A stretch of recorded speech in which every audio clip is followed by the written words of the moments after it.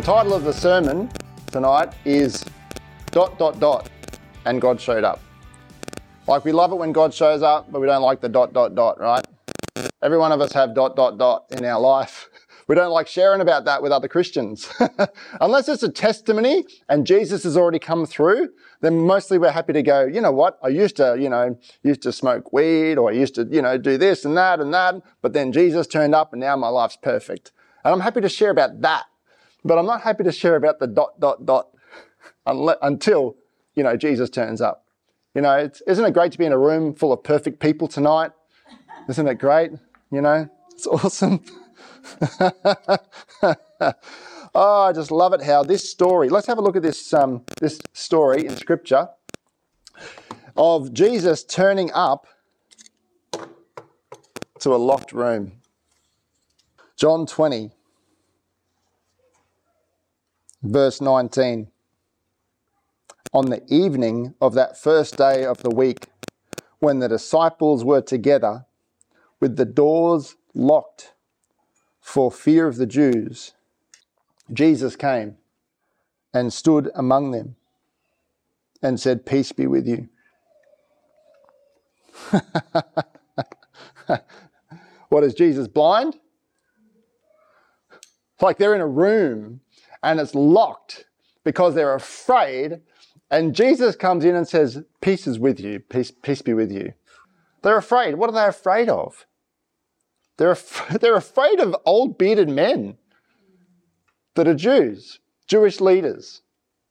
But they're more afraid of what the Jewish leaders have authority to do. Maybe they're going to be next on a cross. They've heard stories about Jesus' appearance to Mary. Who knows if that's true or not? They've heard stories about Jesus' appearance to two on a road, Cleopas and possibly his wife, we don't know, on the road to Emmaus. But who knows if they're true or not? Isn't it encouraging when you hear someone's testimony about how Jesus showed up in their life? Like, I get a buzz out of it. I get a buzz out of hearing your story about how Jesus showed up in your life. But here we see the disciples, and they've heard stories, but they're afraid. They're afraid because God hasn't shown up in their life yet. And they've locked themselves in a room.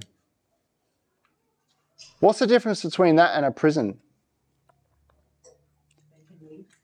They can leave. The lock is on the inside people. And they've locked themselves in the room because they're afraid of the Jewish leaders. They lock themselves in a room with people that they're okay with. And there's 10 men in this room, and they are all afraid together. Now, I don't think we've ever been on the run from bearded men that have authority to put us on a cross. Anyone? But I'm pretty sure we've locked ourselves in some rooms from time to time. What would they think about me if they knew that? What would the pastor think about me if he knew that?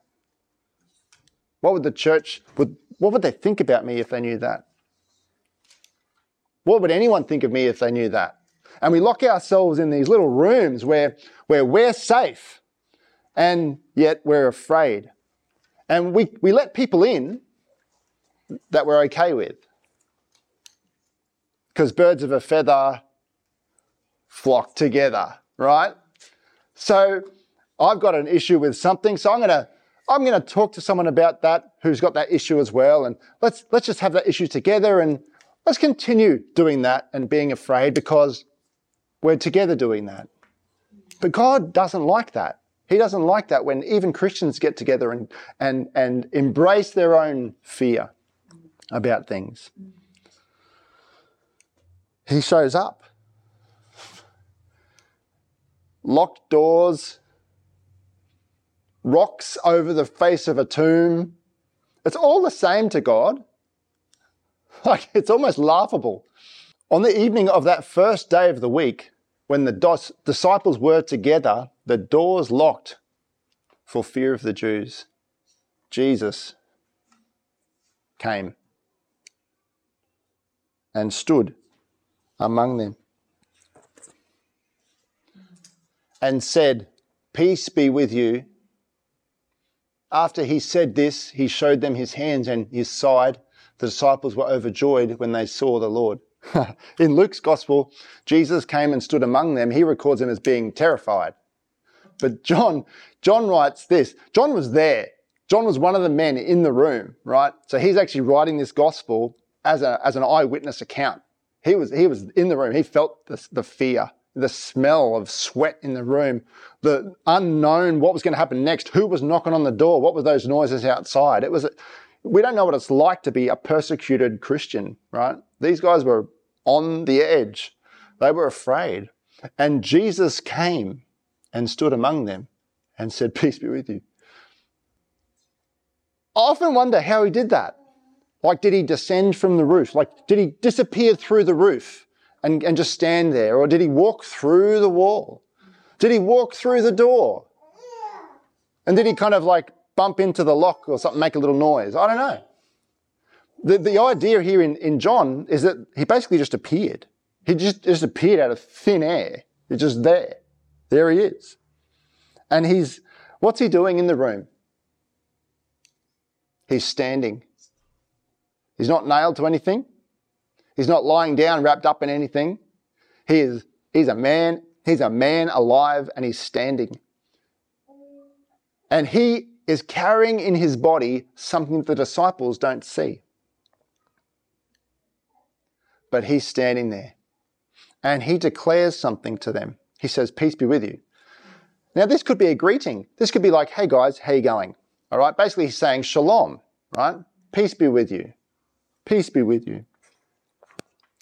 And after he said this, he showed them his hands and his side. The disciples were overjoyed when they saw the Lord. Why would he show them his hands and his side?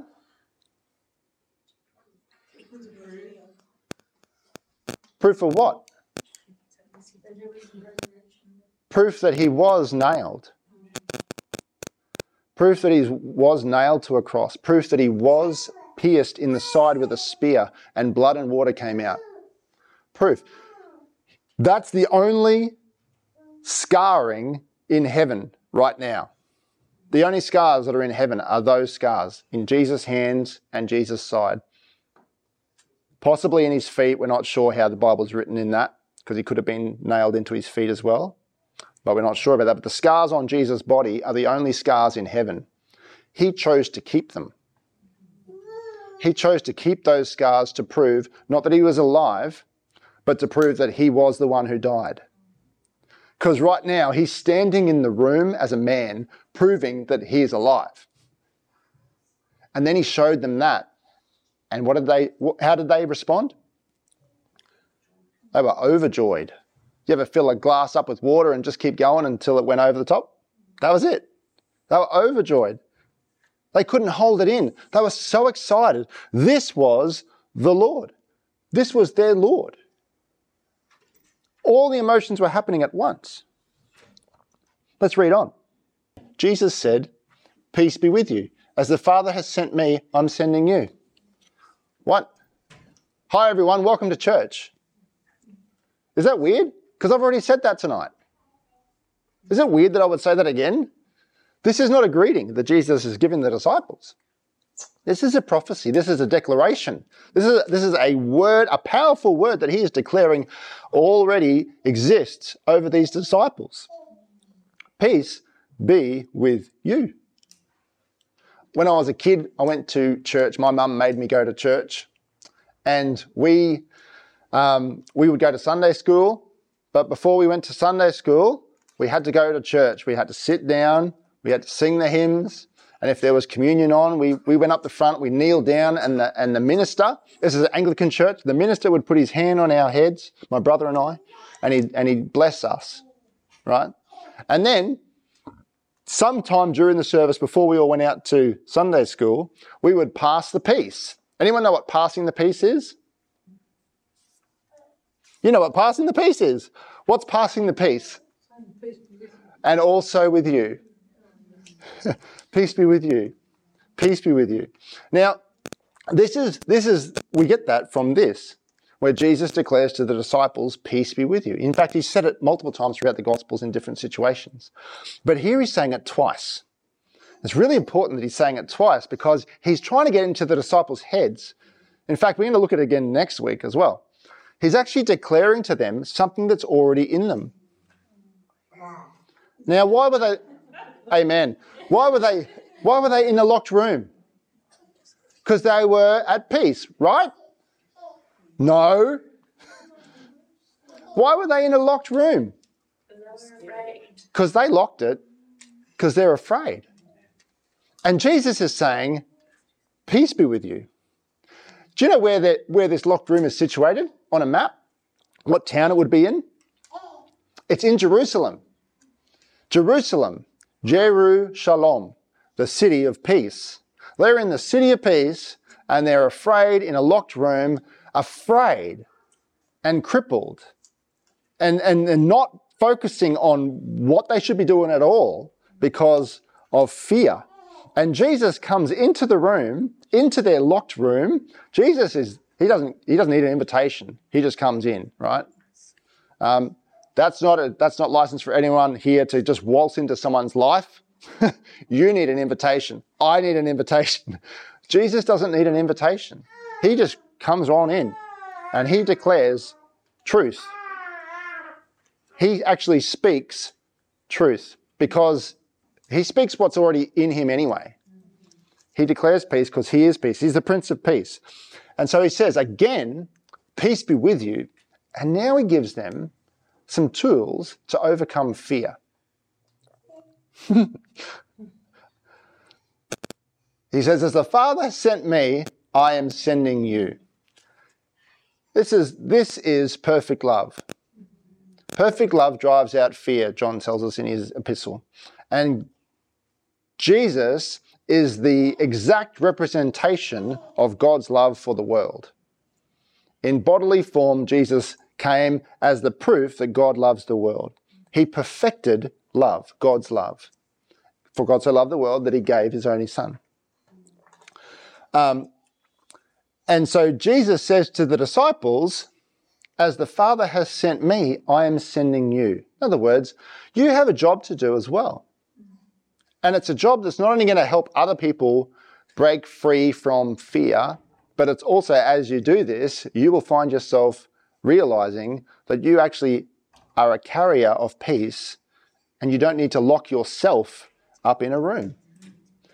No one else is locking them up in a room. They're locking themselves up in a room. And you and I can do that too. So stop it.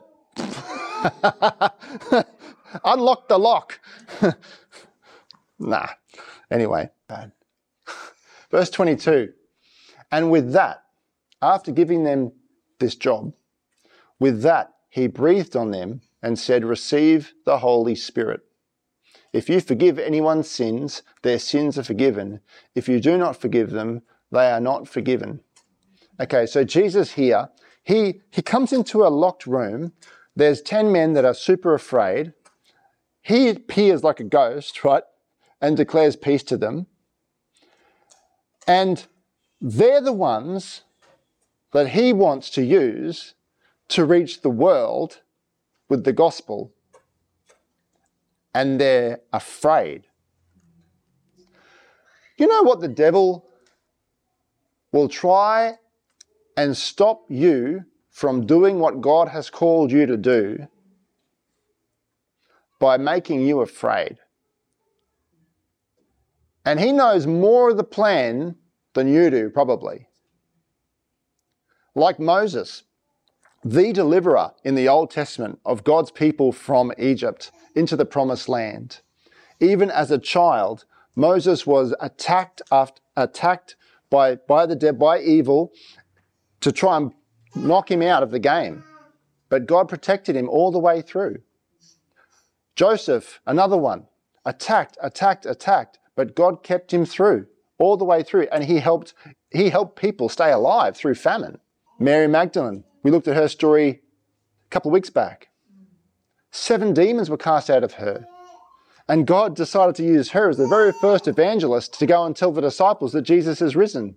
If there's hard things in your life right now, it actually means that you have an amazing plan that God wants to use you in.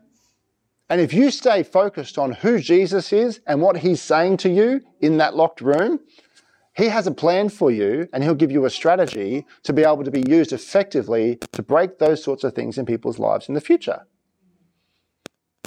I don't know how many people I went to Bible college with that used to be involved in addictions and drugs and, street stuff. And now they're involved in rehabilitation programs, helping other people overcome those things.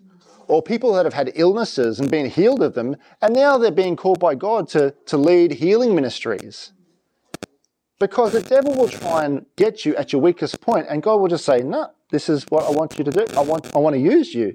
So Jesus comes into the room, they're afraid, and so he gives them a job. He says, as the Father sent me, I am sending you. And with that, he breathed on them and said, receive the Holy Spirit. Step number 1. Before you do anything for God, make sure that you have his power. His power. Jesus breathed on them. They received the Holy Spirit here. I like to say in Acts 2 that the Holy Spirit received them.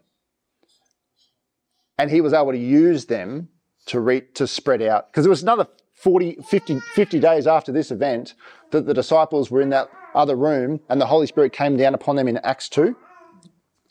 But here Jesus is breathing on them and he's commissioning them with power to do the work that he was sent to do. As the Father sent him, now he's sending them. And so he gives them power through the Holy Spirit. And then in verse 23, he gives them authority. He says, if you forgive anyone's sins, their sins are forgiven. If you do not forgive them, they are not forgiven. Now, he's not giving them like, you have authority to get revenge on people you don't like.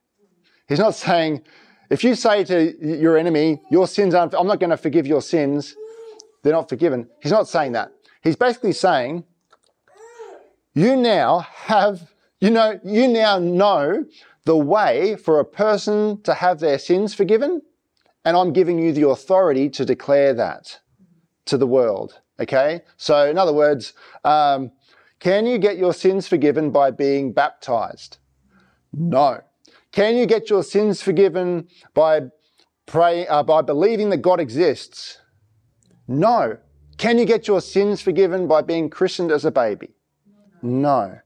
Now, unfortunately, we grow up in life and in our culture, even in Australia, in our Christianized culture, we grow up with these ideas of how we can get forgiven. Can we get forgiven by being a good person? No. The only way we can get forgiven is by surrendering our life to Jesus as the Saviour of our sins, Saviour of our soul, and the Lord of our life. By repenting of our sins and believing in him and following him. And so here he gives them both power through the Holy Spirit and authority for the mission. As the Father sent Jesus, he's sending the disciples. He doesn't turn up to the locked room and say, you guys, what, was 3.5 years a waste of time? How many times did I tell you, don't be afraid, And so he says to them twice, peace be with you. And he gives them tools to overcome that fear. A mission, power, and authority. I guess what I'm saying is the disciples, they put up a lock on that door in that room they were in to stop not everyone coming in, but to stop the people they were afraid of coming in. And tonight, I just want to declare to you tonight that Jesus is not afraid. And Jesus he's not afraid of locks. He's not afraid of being seen with you in your fear. He's not afraid of walking beside you in that locked room. Because some of us maybe in this room are actually dealing with stuff that nobody knows about. And you're the only person in the room. But he is there. He's with you. He's with you. Even if you don't see him, he's with you. Even if you don't feel him, he's with you. The promise is, Jesus gave it to all of his disciples, I am with you to the very end of the age. And Jesus not only wants to declare peace over you, but he wants you to be a bringer of peace. Guess how you find out peace with God? First of all, you repent of your sin. You turn to Jesus as your Lord and Saviour. He gives you the Holy Spirit, who is basically peace on the inside. And then he gives you this job to share about how other people can get peace too. How to be forgiven. So where are you at? Do you need the Holy Spirit? Do you need the mission? Do you need to actually just get out there and start declaring that mission? Or are you still in the locked room afraid of what people might think? Because Jesus isn't finished with you. So, and he's not finished with me either. All right? No fear this year. Father, we thank you so much that you sent Jesus into this world to reveal to us who you are and to show us the way to eternal life, to show us the way to true peace. And thank you, Jesus. Thank you, Jesus, for becoming the sin sacrifice for us in our place. As our substitute, you became sin so that we could become the righteousness of God. Thank you for bringing that peace to our hearts. And so, Lord, we turn to you tonight. If we haven't already, we turn to you. We turn away from our sin. We turn away from our fear. We turn toward you. We repent of our sin. We believe in what you've done for us on the cross. We surrender our hearts to you afresh tonight, Lord, and we invite your Holy Spirit in. Help us, Lord God, to complete the perfect love that you revealed to the world. Help us to complete the mission, Lord, that you've sent us on, that you've got each one of us on, to help other people escape the prison of their own locked room. We pray that your Holy Spirit would help us in this, empower us in this, Lord God, and give us the strength and the bravery to believe that you're with us every step of the way too. Amen.